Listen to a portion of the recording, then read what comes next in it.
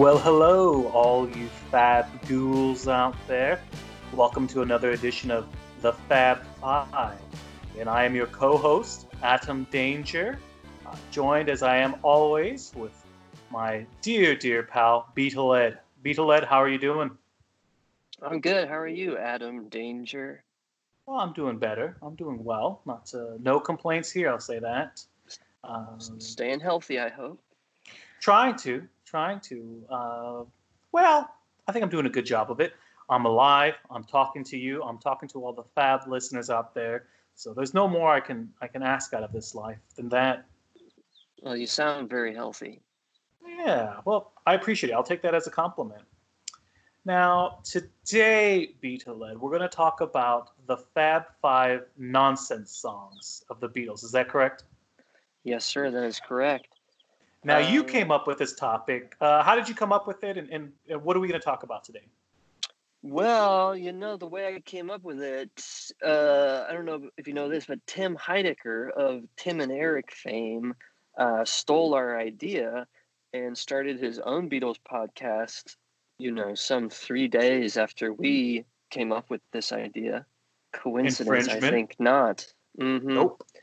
But regardless, I've been listening to it, to keep an eye on the competition. As one And does. I've listened to them talk the Beatles, and it's irked me a little bit when they kind of go through. They're doing the whole thing where they go through it album by album every episode, and I just find myself a little irritated at how dismissive they are of so-called nonsense songs. They're like, oh yeah, that song, I like that song when I was a kid or whatever, when I was a teenager, but it's really just a nonsense song. There's nothing there. There's nothing to it. And so they just write it off, as if for me, I think you were always more of a lyrically focused music fan, I think, than I was. Yeah. I've always been more of like a musical music fan, and lyrics weren't always so important to me, so that wasn't really a prerequisite for a favorite song or a beloved Beatles song. So I thought we would come up with our own lists of the top 5 so-called nonsense songs to sort of reclaim, some of these from the waste bin that others would relegate them to, if you get what I'm saying. It's kind of a difficult topic. It's hard to define. I mean, I tried a little bit in our conversation and our messages to sort of lay out the definition of a nonsense song. But it is sort of up to each person's interpretation. So I resisted the impulse to sort of hammer it to death, and I figured that would sort of lead to more interesting results. Hopefully we'll have some different interpretations and some different picks. Yeah, I agree with you. One of the things I was trying to think of too was just trying to delineate between, let's say, psychedelic poetry and surrealist poetry in some of the lyrics, right? I was thinking of songs where the lyrics were most definitely like the secondary, if not like lower on the totem pole of the song. If the song, there's the Beatles as they wrote music, they usually would come up with a tune first and then try to pick up a couple of lyrics and make sure it worked. On this, I was listening to this YouTube video. It's a demo of something, right? It's about 8 minutes, and it's pretty cool to check out. But within the first 30 seconds, you can hear that they're in the studio, George and John, and George says, "I've been working on the song for 6 months," and it says, something in the way you move attracts me like, and I don't know the rest of it. And then John Lennon goes, just say whatever comes into your head, it attracts me like a cauliflower or whatever until the words come out right. And I think that's pretty interesting because it kind of shows that, the Beatles would come in with ideas of songs and pretty, I think they had it for the most part, what they wanted to do with the song, but the other Beatles could come in and clean it up. But also in terms of a songwriter, sometimes it wasn't so calculated and it wasn't so thought out in one whole piece. They just kind of figured it out and they played around with it. It also reminds me of something that Beetle, you and I really enjoy, is that one part in Imagine where there's that hippie, that American. I think he was like a Vietnam veteran that was living in John Lennon's garden. Don't you remember that one? Oh yeah. And he goes, how did you come up with the lyrics? And John Lennon's just kind of like, listen, I put words together, and a lot of it's yeah. I woke up this morning, I had a good shit today. I love you, Yoko. If it's a love song, it's he goes, anything fits. Anything fits. If it has relevance to your life, that's fine. But anybody does it. Dylan does it. And so John, I think, is kind of talking about as a songwriter, don't take a lot of the words so in a lot of I look for deeper meanings and things. I think for the most part, he's just trying to find words. It sounds cool. It sounds psychedelic, but it doesn't really mean too much. So when it comes to nonsense songs, I try to focus on songs that, again, the lyrics were just a byproduct. Like they had a song, they had to just put lyrics in to kind of just keep the music going, so to speak. So I'm interested to see what you have. Beetle, why don't you start off? What's your number 5 song in the Fab Five? All right, don't mind if I do. Coming in at number 5, picked a little bit of a curveball here. I've got You Know My Name, parentheses, look up the number. Good one. So this is a track that I learned in my extensive Wikipedia research originally appeared as the B-side to the Let It Be single. Did you know that? I didn't know that. No. I think people of our generation probably encountered it on Past Masters Volume 2, or maybe just downloading it randomly off Kazaa.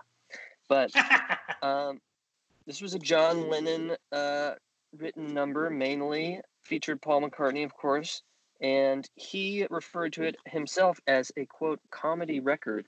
So it's sort of a just playful little tune that he was inspired to write based off something he saw in the phone book, and features some very fun type of improvisation in the studio, really captures a very lighthearted and joyous sort of rapport between the 4 lads from Liverpool. I think there were multiple sessions, but I believe that all 4 Beatles played on it. And this was during the very acrimonious last days of the Beatles, where things were getting very tense, very ugly, very nasty, as I'm learning about listening to the audiobook of this book called You Never Give Me My Money. I mean, You Never Give Me Your Money, which has been a fascinating book, but that's a conversation for another time. So very fun song, and one other interesting little tidbit features saxophone by none other than Brian Jones. I was just about to ask. Yeah, that's right. He must have done that, I mean, really close to before he died, right? Because if that's 68, 69, he dies pretty soon, like at 69. I don't think he makes it to 70. I mean, I was going to say, it's like Brian Jones, it's almost like he just won't die. It's like, I thought you were dead, man. Like, I always hear these Beatles stories, and they're like, Brian Jones was dead. And I'm like, I thought this guy was dead. Like, he just never seems to die. But I guess he had to have died in the 60s, right? I feel like 69, 70. I want to say maybe his last record was like, Meet Me at the Station. I don't think it's Sticky Fingers. It may have been, and not Goat's Head Soup, like, again, my Rolling Stones discography. But like that was one of the last records, but I think it is like 69 or 70. I mean, he kind of dies right before Hendrix and Janis and Jim Morrison, as it were. But that is it's a crazy song. I remember listening to it. It's like, you know my name. You know my name. Pick up the number. But yeah, I could definitely see that. And I think kind of go along with our theme is it's a fun song, and it's okay that it doesn't mean anything. It's okay that it doesn't have any great deeper meaning. But it's just fun to listen to, and it's kind of all over the place. It's got a pinch of every little bit of music in there. Yeah, it's got, and it's a great document of the playful charm of the Beatles, which is one of the greatest facets of the Beatles myth, not to be overlooked. So why don't we hear a little bit of that right now?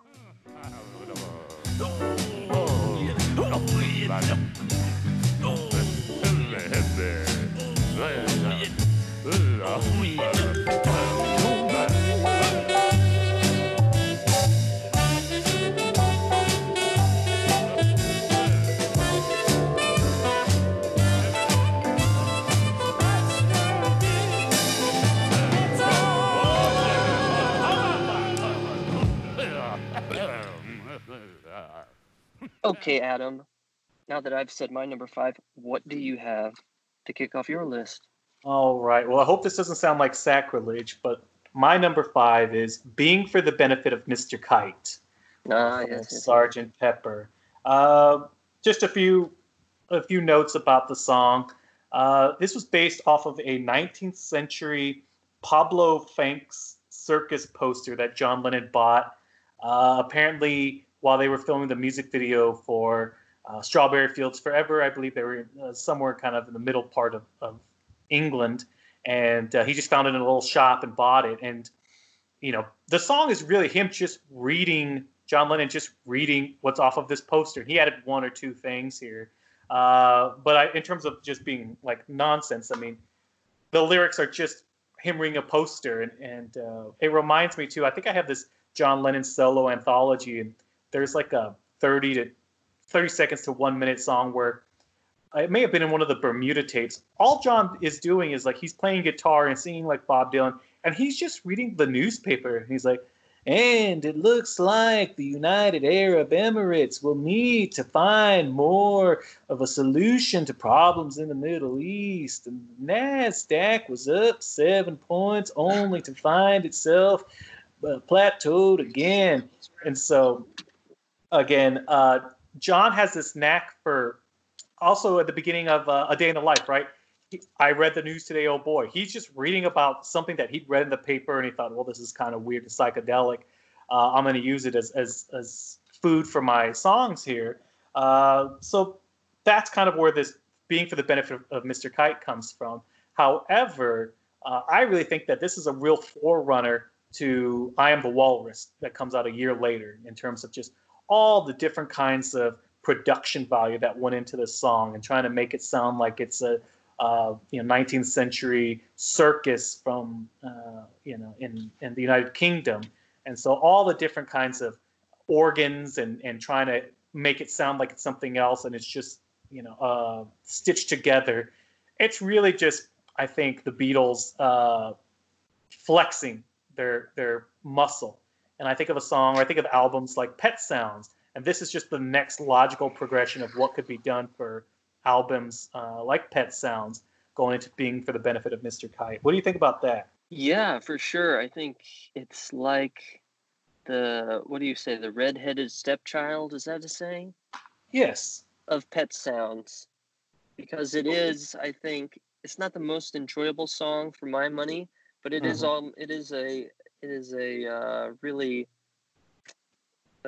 huge sort of studio accomplishment.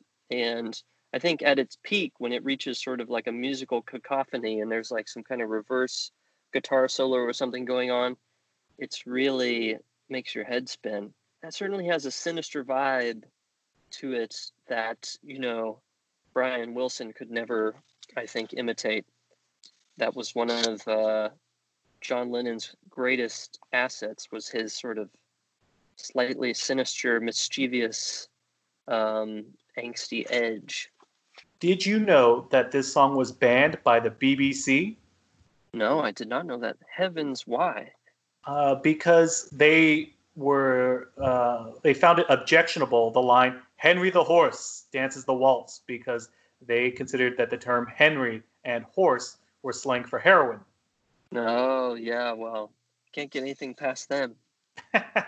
I did see that, I think in the 70s, John Lennon had said it wasn't a song that he was proud of, and at that point they were going through the motions. However, I think in 1980, he maybe relaxed a little bit and was like, it's more pure. It's like painting watercolors, right? So I think as he got a little older towards the end of his life, unfortunately, he was a little more sympathetic about it. I think he was like, oh, that was just us being weird and painting with words, right? Again, it doesn't have to mean anything, but it's just a collage, a sound collage, and the lyrics were just a part of that painting. So that's my number 5. Hendersons will dance and sing as Mr. Kite flies through the ring. Don't be late. Mrs. K and H assure the public their production will be second to none. And of course, Henry the Horse dances the waltz.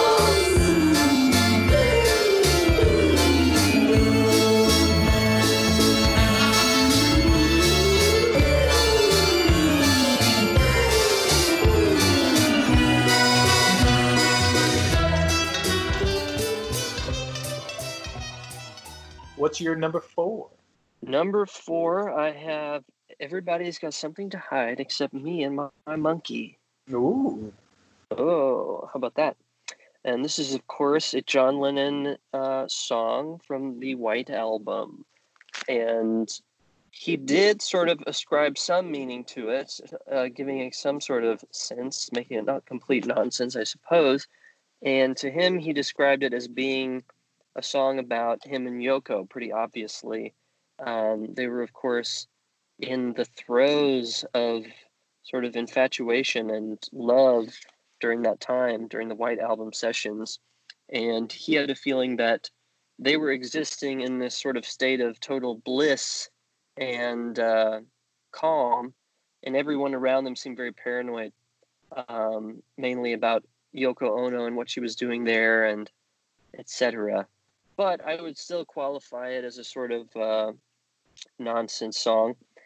The Beatles, or as many people, including McCartney, according to my Wikipedia research, for a while interpreted that Monkey was not a reference to Yoko Ono, but was a reference to heroin, because sometimes, I don't know, people would refer to heroin as a monkey, getting that monkey off your back type of thing.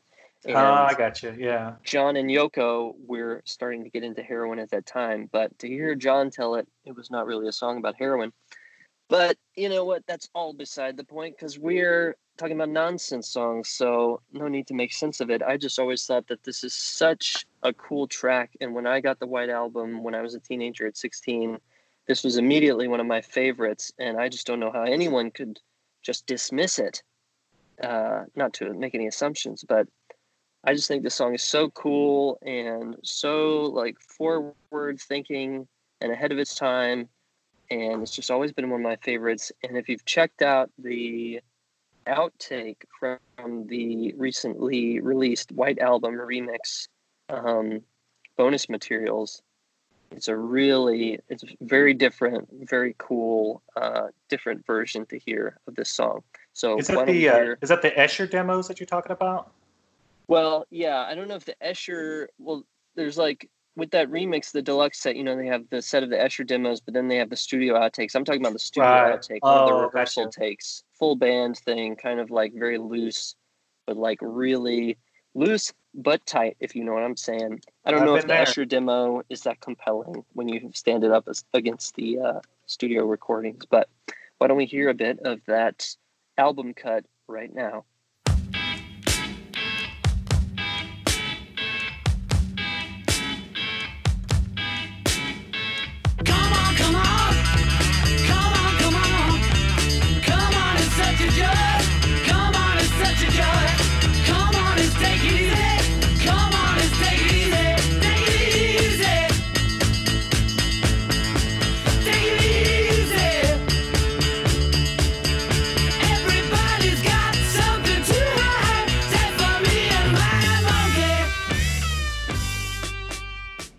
Okay, now Adam, why don't you tell us your number 4? My number 4 is Only a Northern Song. This is a song I really like, and I should have said this earlier. I love all of these songs. I don't think any less of them. I really like them. I just kind of accept them for what they are. And I remember being in college, maybe sophomore year of college, and I was obviously listening to the Beatles. I feel like I went through a phase as I was listening to Only a Northern Song. I just thought, what a weird, far-out song that I had never heard before, right? You know, you've heard Strawberry Fields Forever. You've heard A Day in the Life. You've heard Hey Jude, right? But no one ever plays Only a Northern Song. And it is just like a cacophony of sounds, all different manner of noises. But it's also a typical George Harrison song because it's sardonic, and the title "Only a Northern Song" is meant to be a pun. A northern song is, you know, he's from the north, he's from Liverpool. But another aspect is that the Beatles' catalog up until I believe '65 was under a publishing known as Northern Songs Limited, and how I understand it, again, this is my very cursory knowledge of economics and business. In order for the Beatles to avoid paying tax, their catalog could be set up as a company, almost like it's a company. It was called Northern Songs Limited. With John and Paul as principal songwriters, they got 15% of any of the profits that came from their music.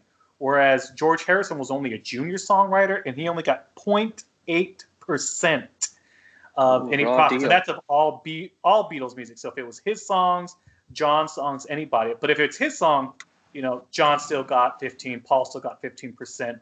And so much like, Taxman or something like that, it's kind of a song just a dig about the crummy situation that it is. And he's just like, well, this is only a Northern song. It's not really that important. The harmony may sound dark and out of key, but that's how it's supposed to be, right? It's kind of a kiss off. It also reminds me of, I'm not sure, Beatlehead, if you're familiar with Marvin Gaye and his song, I think it's called, or his album, it's called Here, My Dear. Have you ever heard of that? No. So this is famous, I believe in the mid to late 70s, Marvin Gaye was getting divorced from his wife, Anna Gordy Gaye, I believe the sister to Berry Gordy. They were getting a divorce, and she was after him for the alimony, and at the time, he was a little broke. And so he cut a deal where his ex-wife would get half of the proceeds of his next album to square the alimony suit, right? So he said, my next album, half of that is going to go to my ex-wife. Well, forget that. So he put together this album. It's called Here, My Dear.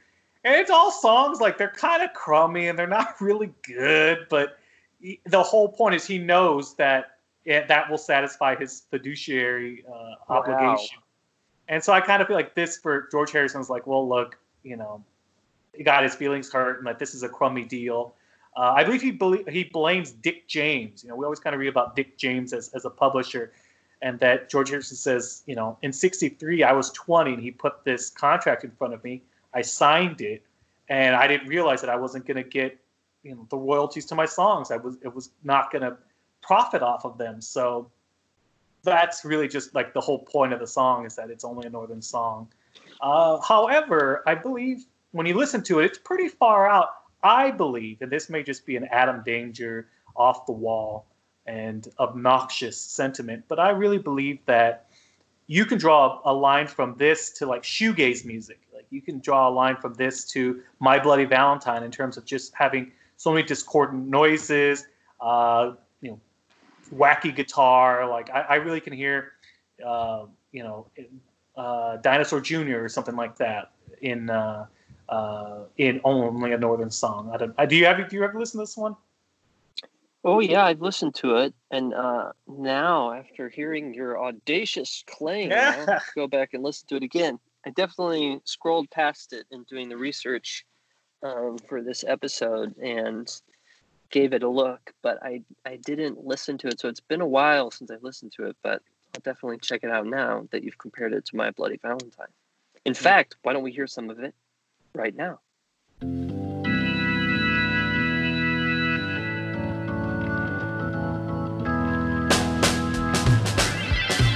If you're listening to this song, you may think the chords are going wrong, but they're not. He just wrote it like that. And we're back. Well, that was certainly an enjoyable interlude into Beatle dealings with money and publishing rights. But moving along, I believe we're up to number 3. Beatle Ed, what is your number 3 nonsense song? Well, I just want to say, it seems like half of George's songs are about money. In some way. Yeah. Or getting screwed.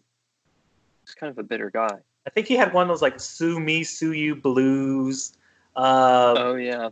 And then after All Things Must Pass, and he got in trouble for that. It is 33 1/3, and he has a song called "There's Nothing Bright About It." This song, and again, I think the company that had owned the rights to "He's So Fine" had sued. The publisher had sued George Harrison. And his music company was called like Bright Music. So he's like, there's nothing bright about it, this song, and everybody knows you're gonna go away. I love money, it's 1975, and I hung out with Gerald Ford. I'm George Harrison. Bum, bum, bum, bum. That's how I remember the song going. But I'm sorry. I've never heard that.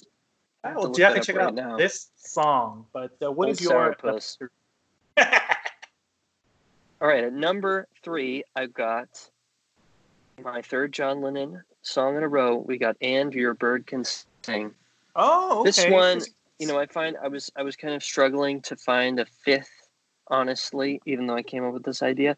There were some songs that I wasn't willing to categorize as nonsense songs. I'm sure there's one song that we both have in mind. You were saying earlier, some songs are throwaways, and then some songs are kind of elevated to, high poetry.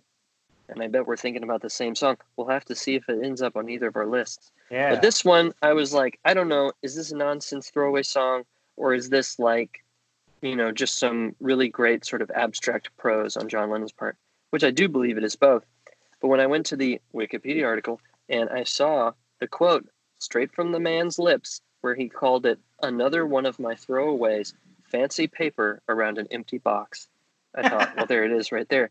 And that gave me license to include in my list.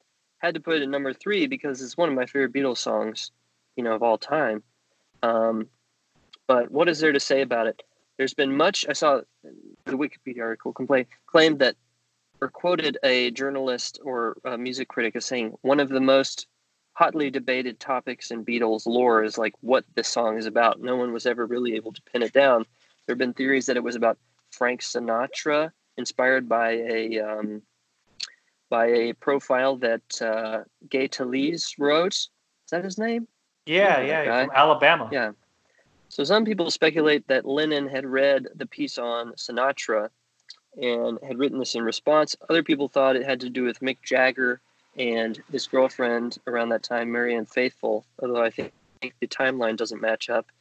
And Cynthia Lennon herself suspected that it was inspired by a little mechanical singing bird that she had given John Lennon as a gift.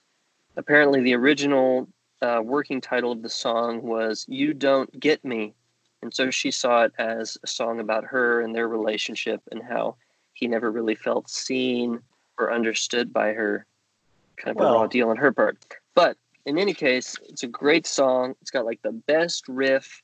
It's like, it's the epitome, I feel like, of that Revolver era where they were taking a whole lot from the Byrds and their influence and still writing very concise, very airy types of pop songs, but now moving into more sort of abstract or you could say nonsensical themes. Do you have any thoughts or wisdom to share on this track, Adam? Danger? I believe it's on maybe Anthology 2 where there's like a recording of this, and I think the Paul and John are trying to add backing vocals, but they're just laughing the whole time. So you just hear it playing in the background. When your bird is broken, and then they're just like, and it brings you down. So if you want to hear, I'll be a knocking, I'll be round. And so if you want to check it out, it's pretty funny. It almost makes you think like they were off their heads or whatever in the recording studio. They're just giggling the whole time. But I had to agree with you, too, that awesome guitar solo, like awesome guitar opening. And yeah, it's a cool song, but I never really thought about the words before. Like I never thought like it ever meant anything. But I'm surprised you put that down there. Surprised and delighted, I must say. Controversial pick.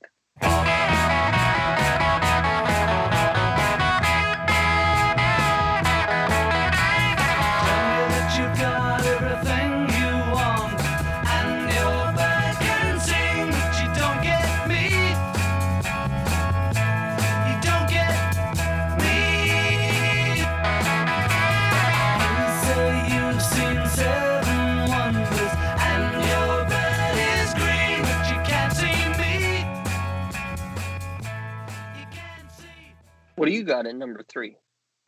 My number 3 is another John Winston Lennon Ono song, Glass Onion. I always liked Glass Onion. I always thought it sounded pretty kooky. Again, well, I really got into the White Album maybe freshman year of college. Like I really started listening to it, and so I'd listen to all the songs in order, and then start over again and listen over. And I just remember again liking Glass Onion. I thought it was really cool, and I bought into it when he said the walrus was Paul, right? And I thought, well, maybe was that really a message? And it turns out that this song is really, it's directed at the fans, and it's really kind of like a joke's on you kind of thing. Like if you're going to read so much into our lyrics and everything, you know, you're a fool, right? So I'm just throwing words together, and I'm actually commenting on Beatle fandom in and of itself, but it's not, you know, there's no great meaning behind any of our songs, which I don't think. I think they play fast and loose with it. You know, you can't really say that about All You Need Is Love, right? Like you can't just say, oh, the words don't matter. It was just a good tune, right? Obviously that song means something. It's supposed to mean something. But some of these are just, again, where the lyrics are just putting it together. But this one, I feel it's kind of nasty too. I feel like it's just like oh, he, you dumb, like don't try to pin this on me. Don't try to ascribe any meaning to our songs. But also, as listeners, we have to ascribe meaning to it because it means so much to us, and they really do mean something, and it's up to our interpretation. So sometimes I feel like he's trying to have it both ways, and sometimes the Beatles do try to have it both ways. Like if there's something they want to get out of, they can be like, oh, whatever, it was the White Album. We can do whatever we wanted. We had artistic license to kill, so to speak. An interesting factoid I read, too, was that Glass Onion was a name that John Lennon had floated for the band the Ivies, who eventually became Badfinger. So can you imagine Badfinger being Glass Onion? Wow. Wouldn't that have been something? I always thought that was a cool track. I remember when I first heard it as a youngin', I was kind of turned off by sort of how self-referential it was, you know? But I mean, of course, that's the whole point. But really cool track. Awesome. Just like, I mean, yeah, just the recording, the performance is really great. And I need to, that's one that I probably underestimated over the years. I need to go back and listen to that again.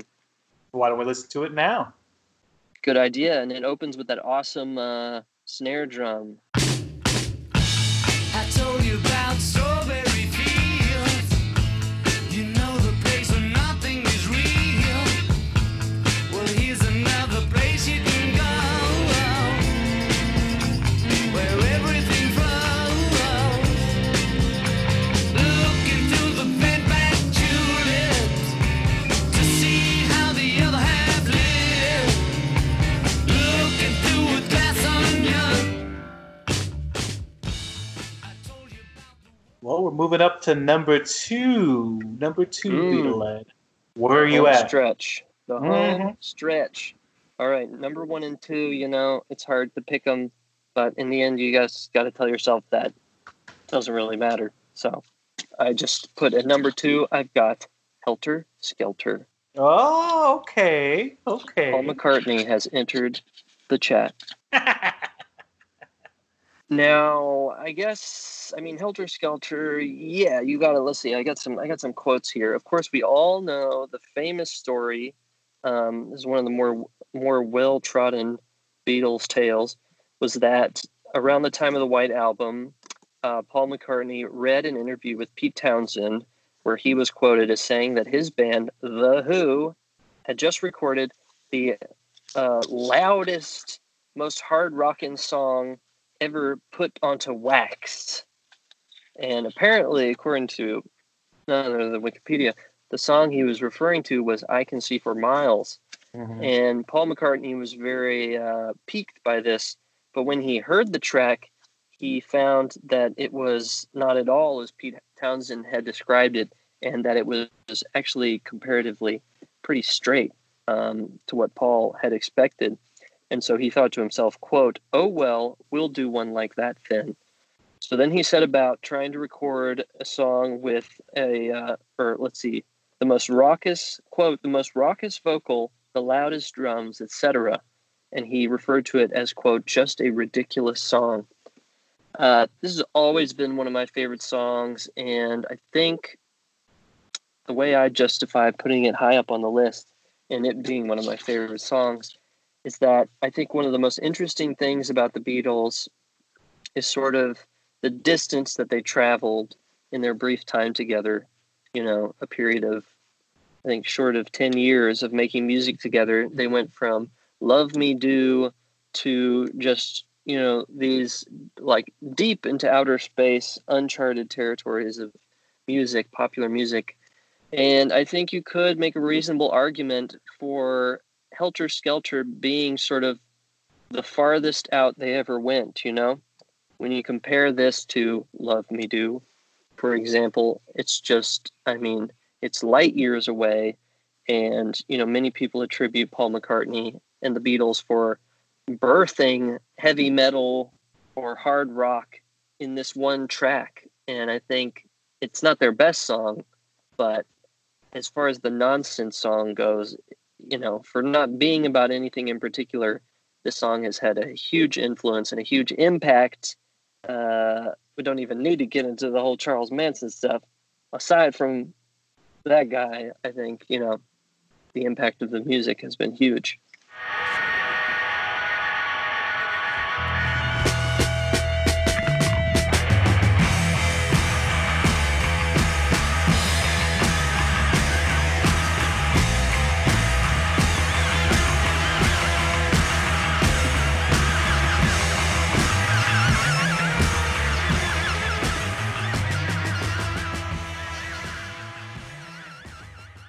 There's I don't know if it's, again, on Beatles Anthology, but there's a really cool demo. I don't know where you even have it from, but it's like take 12, and it's just a slow 12-bar blues version of it. And it's just slow. It's like, do, clank. Oh yeah. Clank, I was obsessed with that when I finally found out about it when I was like a sophomore in college. And with this recent White Album reissue and box set, they released the same outtake, but now it's like the one they have on the new box set is like 16 minutes long. Right. The best bits were in the anthology version, but I'm not going to say no to another 10 minutes of it. Bring it on. And I like and I guess I never understood, like, the little chorus was like Helter Skelter, but then Paul also says like Hell for Leather, which I only now understand is like a British phrase for like a bat out of hell, like you an urgency, a charge for urgency. And that's only because I listened to another podcast. This guy's like, well, they're sure going hell for leather. And they're like, oh, and in the context, it's always like, yeah, they're really getting after it. And our American idiom would be, like I said, a bat out of hell. So we got to start incorporating that into our everyday conversation. Why don't we start incorporating listening to Helter Skelter? Now, don't get any ideas, fab listeners. I got blisters on my fingers. I'm sure you do. After listening to that one, holy smokes! Oh, I got blisters on me eardrums.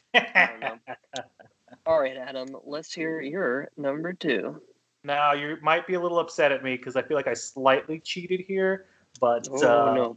I can do that because I, am Atom Danger, and that's fine. My number 2 song, it is a Paul McCartney song. It's called Bip Bop off of Wings, Wildlife, 1971. Have you heard this one? You're telling me you went solo career? Just for this one. Wow. I can't believe you've gone off-road here. This is highly unorthodox, but we'll allow it. I have heard the album Wildlife, and I think I have it in a box somewhere, but I've not listened to it enough to recall Bip Bop. I think a couple of years ago, I was on Spotify and I was listening to just like the best of Paul McCartney. It was like solo Paul McCartney Wings stuff, and so it had a lot of cool songs like "Arrow Running Through Me." I always like that one's a real groovy song, and was it Uncle Albert and Admiral Halsey? But then I heard Bip Bop, and I'd never heard it before. And okay, this is how the song goes. This is my interpretation of it. It goes Bip Bop, Bip Bip Bop, Bip Bop, Bip Bop, boom boom boom, Bip Bop, Bip Bop. And then Paul puts in something about like, put your hair in curlers and treat me like a man. Doom doom doom. Then you've got Bip Bop. So again, I think this is a classic nonsense because again, the lyrics don't really matter. but I also like that this is early 70s McCartney, which we talked about offline a little bit. You know, those Paul being a hard rocker, you know, the bass line is pretty good. It's a good rocking little song. It's just the lyrics don't mean anything. It doesn't amount to too much. But I definitely give it a listen. It kind of shows, you know, Paul's rockin' roots, so to speak. And it's just a delightful little song that doesn't really go anywhere. It doesn't have to.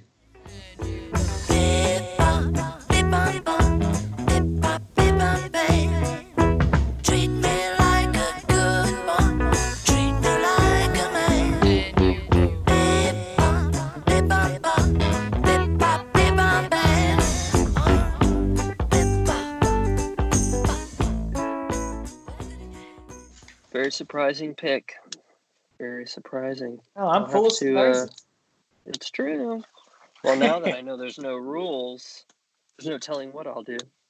But I'll have to check that one out. Bip Bop. Didn't see that one coming. All right. So now, to close out my list at number 1, can you guess it? Take one guess. Actually, don't guess. You wouldn't guess it anyways. No. My pick is Hello, Goodbye. Right. Which is a Paul McCartney track. Was released as a non-album single. Let's see. It was sometime around the late 60s, obviously. Or I guess we could place it in time with this little factoid. Apparently, John Lennon was arguing for another very famous nonsense song, arguably, called I Am the Walrus, to be released as the single. He wanted that as the A-side, and he wanted to push Paul's track Hello Goodbye to the B-side, but ultimately he had to admit that Hello Goodbye was probably more commercially viable, which it did prove to be. Went to number 1, and though it's not on any albums, you'll find it on the Beatles 1 compilation of their number 1 hits. Paul McCartney, I mean, this is obviously a pretty nonsense song. As legend has it, the assistant to Brian Epstein, famous Beatles manager Alastair Taylor, one time asked Paul how he writes songs. And so as a songwriting exercise, Paul went and sat down at the harmonium, as the story goes, and told Taylor to just blurt out the opposite of whatever word Paul said. So they engaged in this little writing exercise saying black, white, up, down, hello, goodbye. And out of this came this song, which ended up being a massive hit for the Beatles. But, you know, this used to always be in contention for my favorite Beatles songs of all time. You know, albeit when I was a younger guy, I do pay a little more attention to lyrics these days, but I just think that I love this song. It is so joyful, and it is just so colorful and bright and uplifting and energetic and propulsive, and it's got that great sort of anthemic outro to it, and it's just always been one of my favorites. And I guess, you know, with this list, I just wanted to stand up for songs like Hello Goodbye, that they may not have the same sort of lyrical import to them that, say, Strawberry Fields Forever has, but it is by no means a throwaway song. I love this song.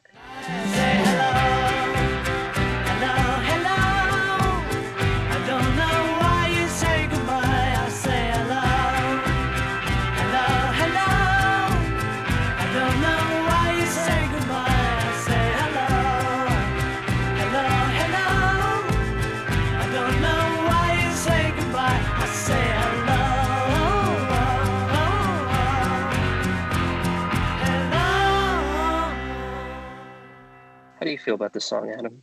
No, I love it. I love it as well. I also remember, you know, it's one of the early instances of a music video, right? Like a proper music video where the Beatles are wearing those like white tuxedos and dancing around. And when you were thinking of the time, it has to be before 68. It's before they go to India, and obviously before the White Album. So it's going to be like maybe Christmas 67 going into 68. because I believe that's on Magical Mystery Tour, and Magical Mystery Tour, I believe, aired Christmas '67 in the United Kingdom. So again, the music video that would have been that we see now was a part of Magical Mystery Tour. So I think I can always see it in color. When you said like vibrant and propulsive, I can only see it in color. I see like reds and yellows, and I say go go go, no, you say goodbye. And it's kind of funny because when you think of songs like off of Magical Mystery Tour, even White Album, this one really stands apart. And I feel like it's really hard to date when did this song come out, because this song could have come out in '77 or hell 87, right? Like it still sounds so fresh and new, and the production was so good on it. It's always hard for me to think like, well, when did this song come out? But I think it just adds to the timelessness of it. Yeah, you reminded me. It did come out on the U.S. Magical Mystery Tour, and I think in the promotional clip, although maybe I read that they filmed multiple promotional clips, but there's one of them where they have donned their famous Sgt. Pepper outfits again. In one of the videos, if you remember that. So that was cool. Okay, Adam, what tops Adam Danger's list of the top 5 Beatles nonsense songs? In quotations.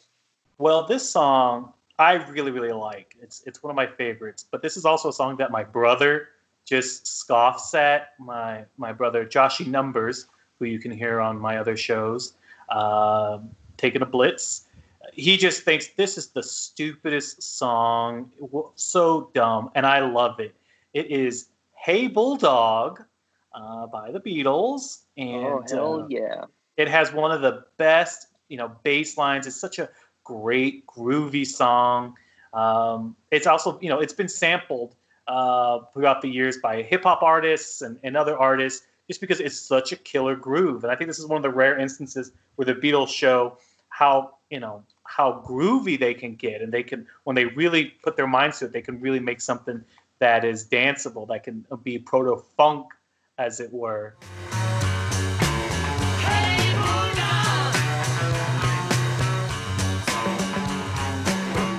What do you say? You don't need more.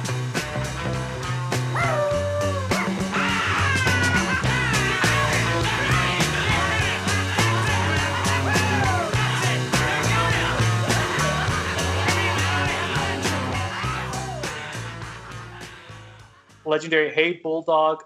As I recall, the Beatles were in the studio to make a promotional film. Like, they were going to film the Beatles making an album, being in the studio. While they were there, they just said, well, let's actually make a song, right? Like, I'm sure they were just like, oh, let's just have you, Ringo fixing his cymbals and then tuning a guitar. They said, well, no, we can actually do that. And so that's in that, 8, 10, 12-hour session or whatever, they made "Hey Bulldog."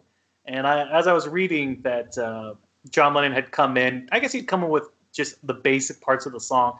I believe it was called "Hey Bullfrog," but while they were singing it, they just changed it to "Bulldog," and then they started barking at the end of it. I also read that I think before that, Paul McCartney had done some session work with some British comedian, and it was like the Dog Parade, and that included like barks and yowling and like whoop whoop ruff, ruff. And he's like, oh, we just did that on another record, why don't we do it here, right? And so the song ends with them just going right, right, and it's like, oh, what did you say? Anonymous. Like, it's just it's wild and it's out of control. However, I feel it's a great Beatles song in that everybody shines. The drums are great, the bass is great, one of the best guitar licks to open up a song. Like, they're firing on all cylinders, which, again, late in the Beatles' career, 68, 69, that didn't happen that much. It was usually one guy's song and everyone just kind of just filled in the cracks, or just but this is one of the last instances I feel like the Beatles actually played so well together. And you can see that they are really they're still got it. They're still a rollicking band that can really make a joyous noise when you listen to it. What about you, Beatlehead? What do you think about old "Hey Bulldog"? Oh, it's one of my favorite songs, no doubt. I love this song.